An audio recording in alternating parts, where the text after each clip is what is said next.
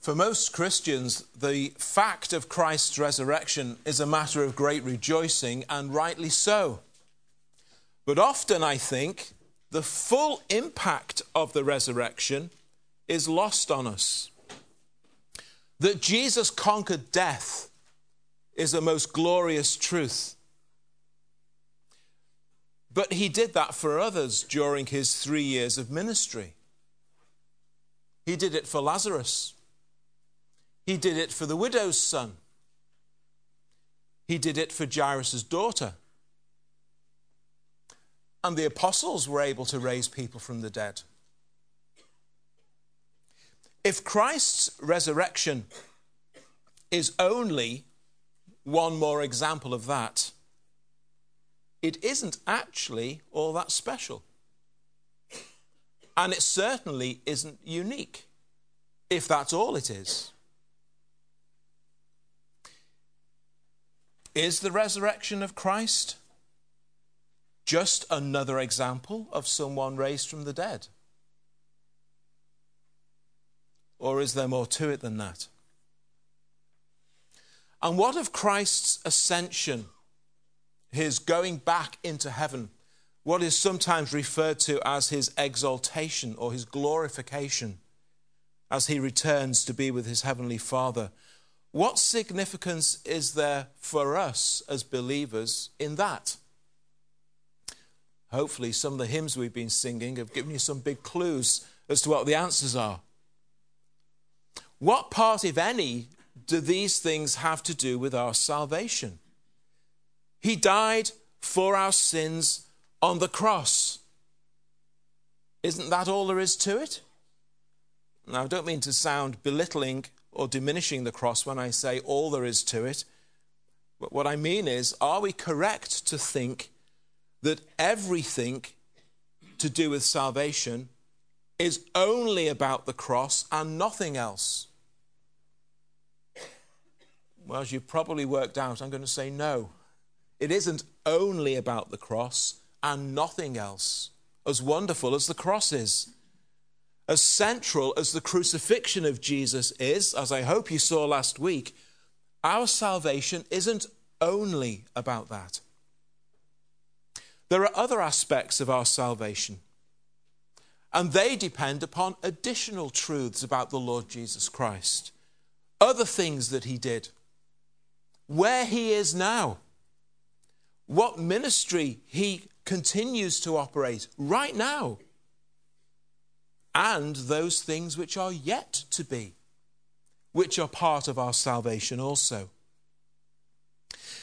Our salvation is as glorious and amazing as it is because of its extent, because of how much it embraces. Often we only tend to think about this much, but actually there's this much.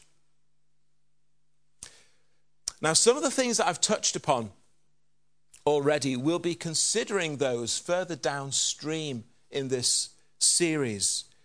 For today, our focus is the resurrection of Christ and his ascension back into heaven and his exaltation. Before I go any further, just a brief word about 1 Corinthians chapter 15 that we read from earlier. As many of you know, this is a really fundamental chapter on the subject of the resurrection. And in it, Paul, first of all, speaks about the fact of the resurrection. That's in verses 1 to 11. Then in verses 12 to 19, Paul explains that Christ's resurrection is an integral part of Christ's saving work. And the resurrection is an integral part of the gospel that we preach. And that's as far as we're going to get this morning. In the rest of chapter 15, Paul explains the future significance of the resurrection for Christian believers. And we'll return to that topic as the series draws towards a close. So I want to look at three things with you this morning regarding the resurrection and ascension of Christ. And what it is about the fact that Christ is now seated in that exalted place alongside his heavenly Father. Why is that so important for us? Albeit that he is there now as one who forever will be both God and man. Well, first of all, let's turn our attention to the resurrection. And let's think, first of all, about the reality of Christ's resurrection. The fact that he really did rise from the grave. And then our second point is going to be the nature of his resurrection.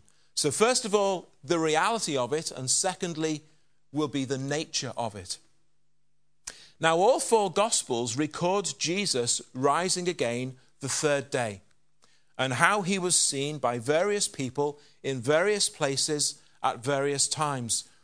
The four records are not identical, but you can weave them together and get a really good picture of all that took place.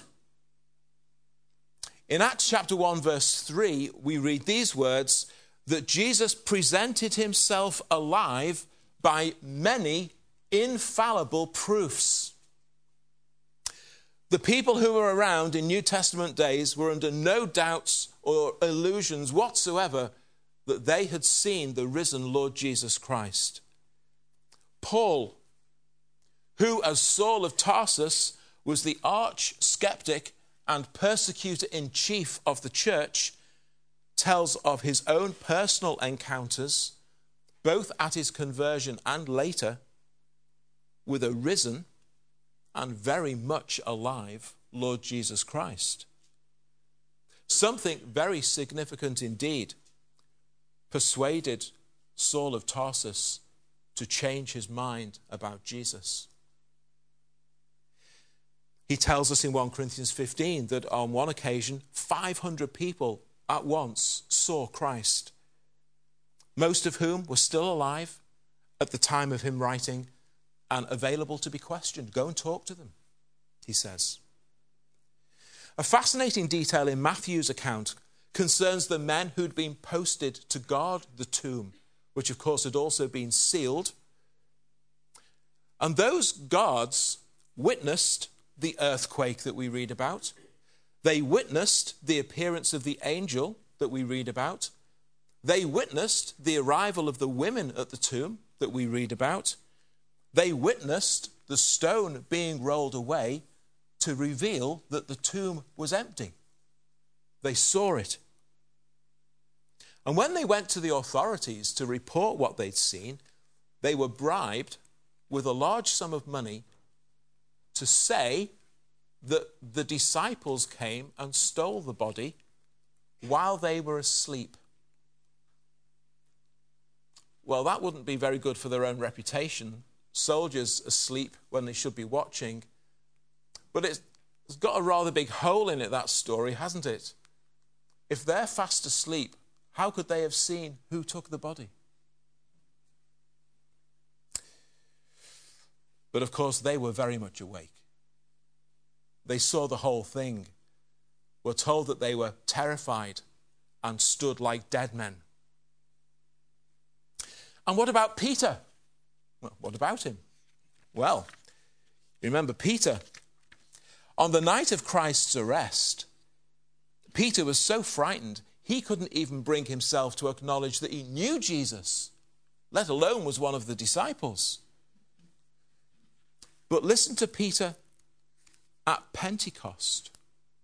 Listen to the difference in this man. This is the man who 3 times denied that he even knew Jesus and then stood up in front of a vast crowd of people and said this: "Men and brethren, let me speak freely to you of the patriarch David, that he is both dead and buried, and his tomb is with us to this day. Therefore, being a prophet and knowing that God had sworn an oath to him that of the fruit of his body, according to the flesh, he would raise up the Christ to sit on his throne, he, foreseeing this, spoke concerning the resurrection of the Christ, that his soul was not left in Hades, nor did his flesh see corruption. This Jesus God has raised up, of which we are all witnesses. What a difference in the man in just a few short weeks. Did Peter not realize or think that if he started preaching about Jesus like this, the authorities may well do to him what they did to Jesus? Probably. But you see, Peter had seen him. He's alive. And remember, these Gospels were circulating while many of these eyewitnesses were still alive. They could be questioned. Their testimonies could be checked and compared for inconsistencies and contradictions, or for their startling similarities. Indeed, Luke, the medical doctor, man of science for his day, tells us that that's precisely what he did. He carried out his own research before writing his gospel. And as far as he was concerned, these are all verifiable facts. And it was he who wrote the Acts of the Apostles and who tells us that there were many infallible proofs. Many have set out to try and disprove the resurrection of Jesus and to disprove the biblical record of it. No one has ever succeeded. Indeed, some who set out to disprove it became convinced of it. Some even got saved and became Christians on account of it.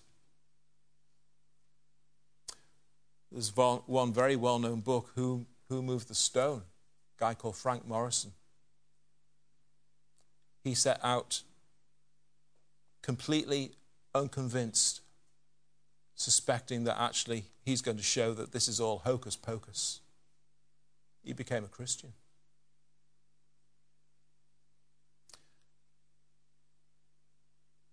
The reality of the resurrection.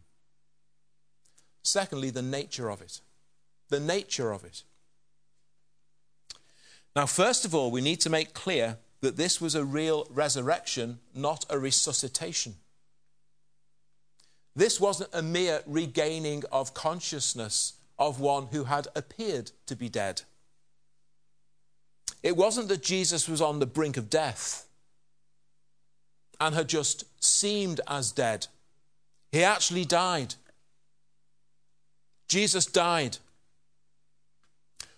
Roman crucifixion wasn't something you recovered from. I can assure you of that. They knew their job. They did it brutally, efficiently. Jesus was dead. Now, I mentioned earlier that there were those who were raised from the dead in New Testament times. Well, there were those who were raised from the dead in Old Testament times, but in New Testament times, we're familiar with some of the stories. Now, Christ's resurrection was very different to those in a number of significant ways. Well, for one thing, all of those people who were raised, they needed another who was still alive and who had far greater power and authority than they did in order to raise them. No one stood outside the tomb where Jesus lay and called out to him like he had done for Lazarus. It's very important to see that the Bible explains that Christ's resurrection was entirely God's own work, both Christ himself and that of his heavenly Father. Jesus himself, while he was alive and ministering, said, and it's recorded in John's Gospel, "My Father loves me because I lay down my life that I may take it again. No one takes it from me. I lay it down of myself. I have power to lay it down, and I have power to take it again." John 10. The Bible also affirms the activity of God the Father in the raising of Jesus. We read in Romans, just as Christ was raised from the dead by the glory of the Father.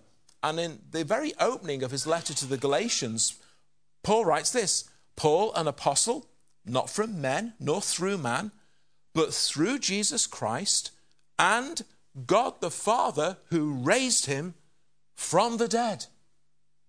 It was the work and power of God that brought Christ back from the grave. Now, another way in which Christ's resurrection was very different to those he had raised from the dead is that whilst he did have a physical body, it had properties that it hadn't had previously. Those people that Jesus raised from the dead, they tasted death again. They died again. Some of you are thinking it's bad enough having to face death once. They faced it twice. They died again. Their return to life was just a short reprieve. One day, death came to their door again. Christ's resurrection body was going to be a body and is a body that will never age, never deteriorate, never decay, and never die. And he would return into the eternal presence of God in that body.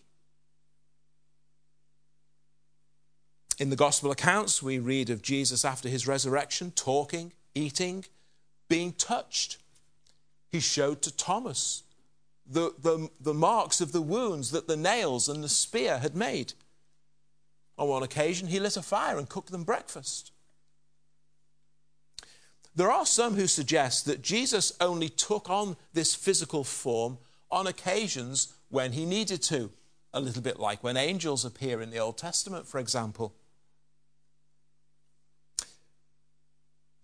But that's just not how the New Testament reads. That Jesus was mostly spirit, but just now and again appeared in a physical form. And Jesus says something very interesting in chapter 24 of Luke's Gospel. He says, a spirit cannot have flesh and bones like I do. Can't be true. Now, throughout the Bible, there are these accounts. It's interesting, we had this story this morning. We have these accounts, don't we, of angels appearing, looking like men. They have an appearance of being human. And they seem to be able to do things that humans can do. But Jesus said that a spirit and an angel is a spirit creature. They don't have flesh and bone like he now has. So Jesus surely here is making a very important distinction. So on occasions, God sends his angels in the temporary appearance of men, but they were never flesh and bone like Jesus is. Never. For God to give one of his angels an appearance of a man, well, that's God's prerogative to do. God has the power and the authority to be able to do it. And in the Bible, we only ever read of angels who God has sent as appearing in this way. So we can safely say that those appearances were all God's doing. Surely God alone has the power and authority to do that, where he so chooses. But Jesus, in his resurrection body, is not of that order or type. He expressly says so. His resurrection body is real. This is real flesh and bone, he says. And in that flesh and bone body, he ascended into heaven.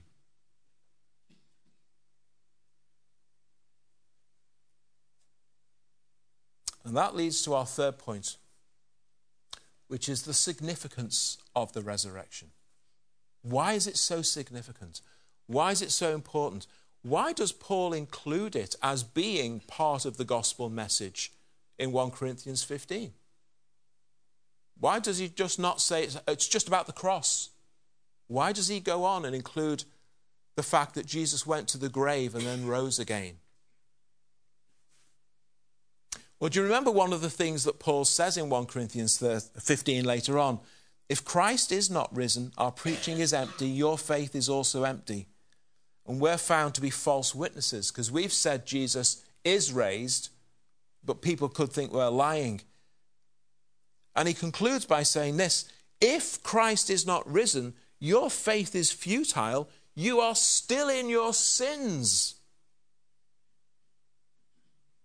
And those who've died, they've perished. Well, as I said earlier, Paul goes on from there to talk about the significance of Christ's resurrection, for our future hope of everlasting life. And we'll come back to that. But even before he gets there, he says that we have no gospel at all if Christ is not risen. But what about the cross? And all that we looked at last week? What about Christ's suffering and death? What about that phrase, penal substitution, that he died in our place? Is that not the gospel? Well, yes, of course. But it's not all the gospel. There's more to it than that. Do you remember 2 weeks ago, I used the picture of a battered old wreck of a car that was fit only for the scrap heap? And what happened? The owner returned and loved it and paid for it and bought it back and saved it. Saved it from the scrap heap. But do you remember also that our salvation is not just about being saved from something. It's also about being saved for something. It's about being restored and renewed and reconciled to God forever.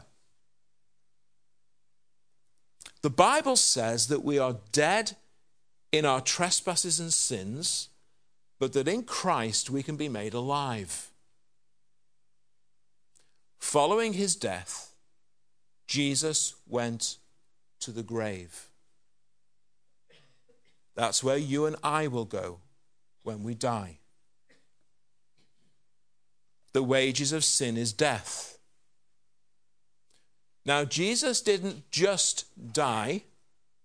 He went to the place of death.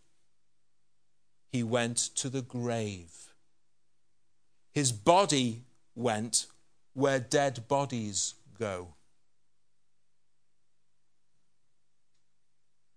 He went to the place where our sins will take us, to the grave. But he didn't stay there, did he? That's the point. You see, when he went to the cross, he went to the place where we should go. But when he went to the grave, he went to the place where we should go. But he didn't stay there. We read some great words in that hymn before. Did you notice? Christ has risen from death's prison. Isn't that great? He has, you know. He broke it. He broke out of it. He defeated the grave. And he rose in a renewed body in the power of an endless life. That's why it's part of the gospel message.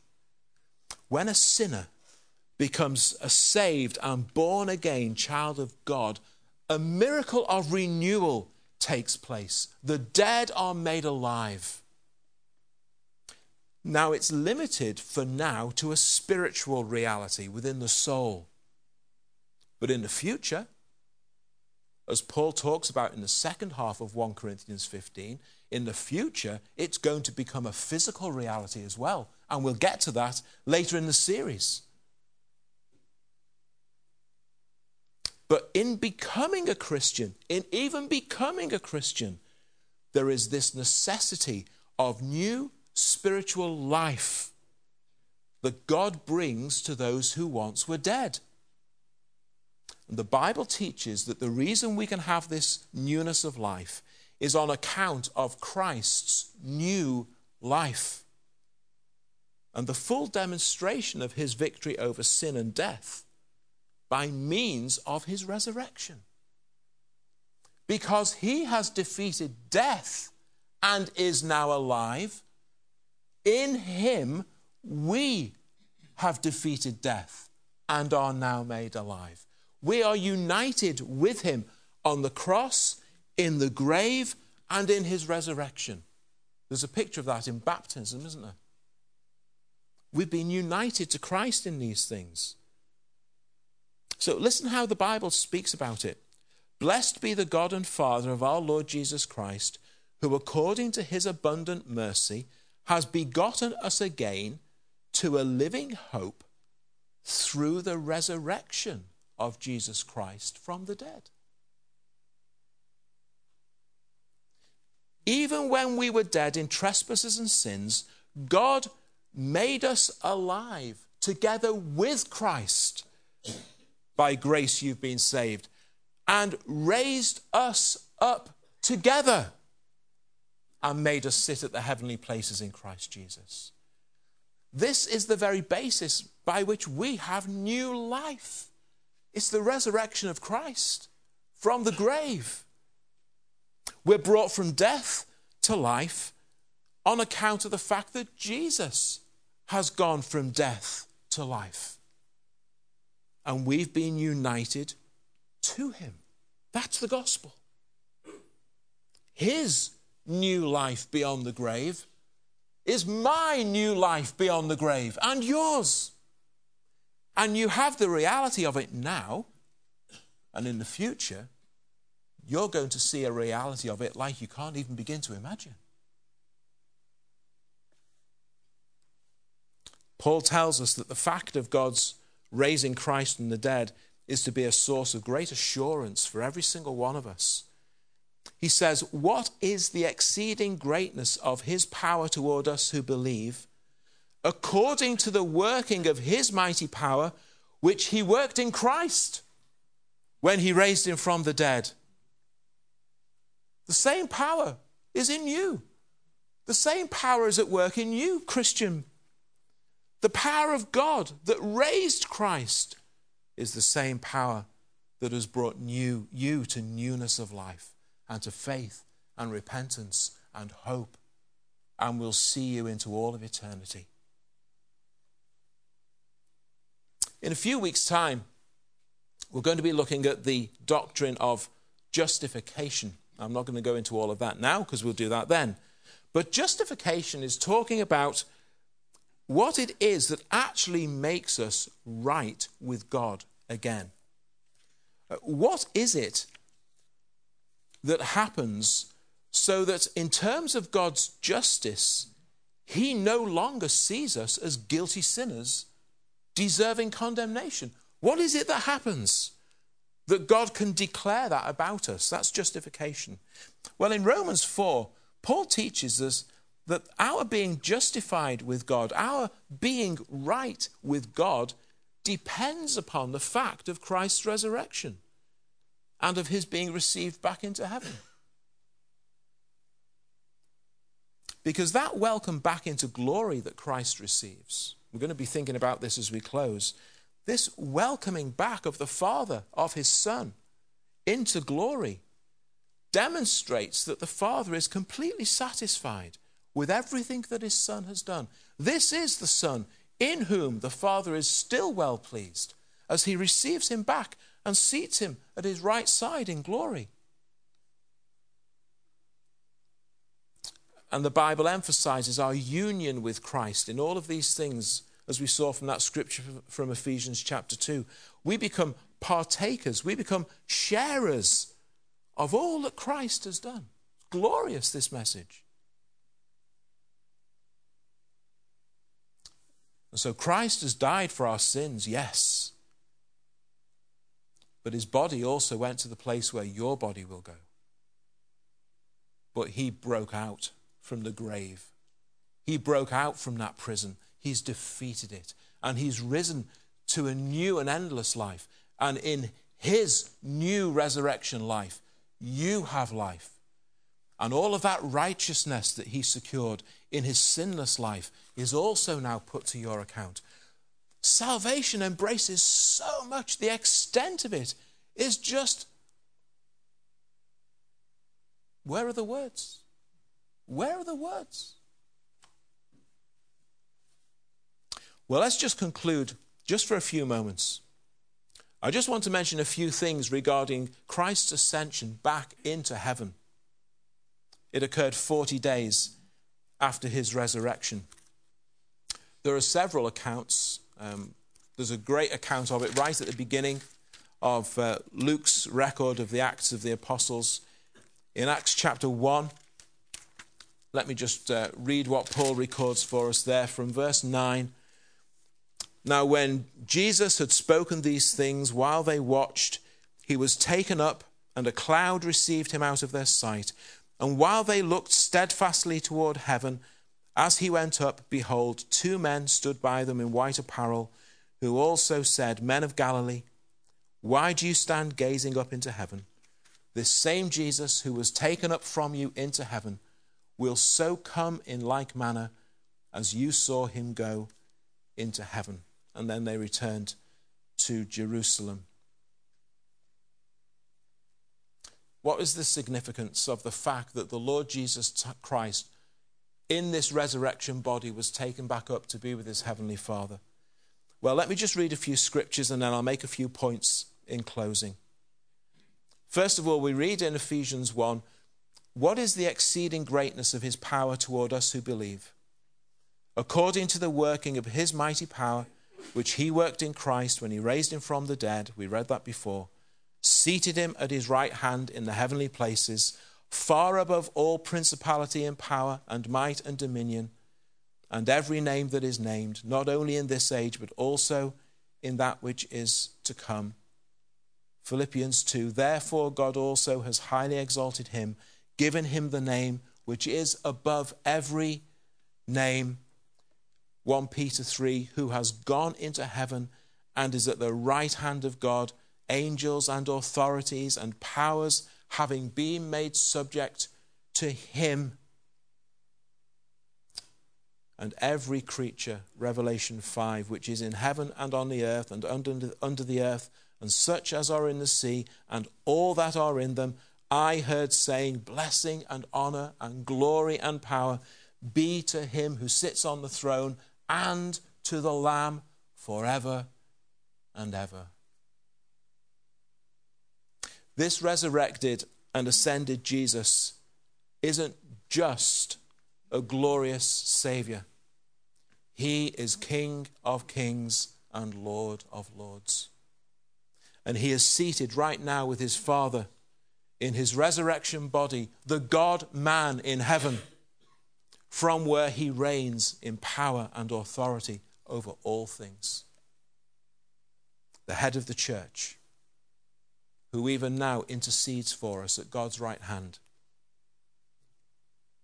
and who even now prepares a place for us where we will spend all of eternity with him, and who is working out all of the Father's will from all eternity past, and who has sent down God the Holy Spirit, who now is the active person of the Godhead in every single Christian believer and in anyone who's ever going to come to faith in Christ.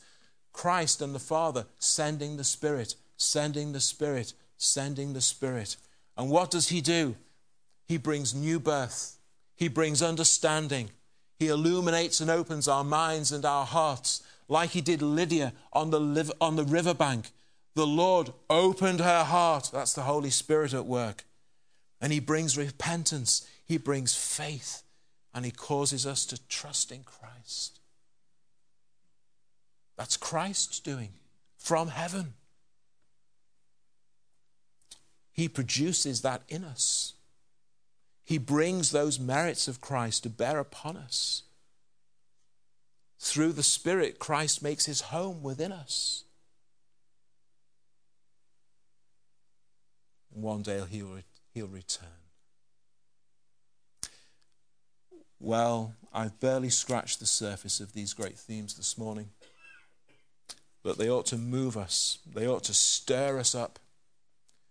It should urge us on in our walk with Christ and in our desire to serve him. It should encourage us to keep seeking those things which are above, because that's where Christ is. To keep setting our minds on those things which are above, because that's where Christ is, not on the things of the earth. It should remind us that indeed we have been made alive in Christ, and a new life of righteousness in him. We have it now.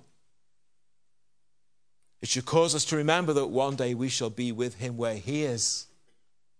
So let's be worthy of such a glorious King. It should fill us with assurance and comfort and strength and hope to know that the one who we serve and proclaim is the risen, living, sovereign Lord, working out all of his purposes, holding every single one of us in his hand. We were buried with him through baptism into death, says Paul, that just as Christ was raised from the dead by the glory of the Father, even so we also should walk in newness of life. Likewise, you also reckon yourselves to be dead indeed to sin, but alive to God in Christ Jesus our Lord. What a difference that makes in the life of the Christian. Well, let's sing a hymn as we close.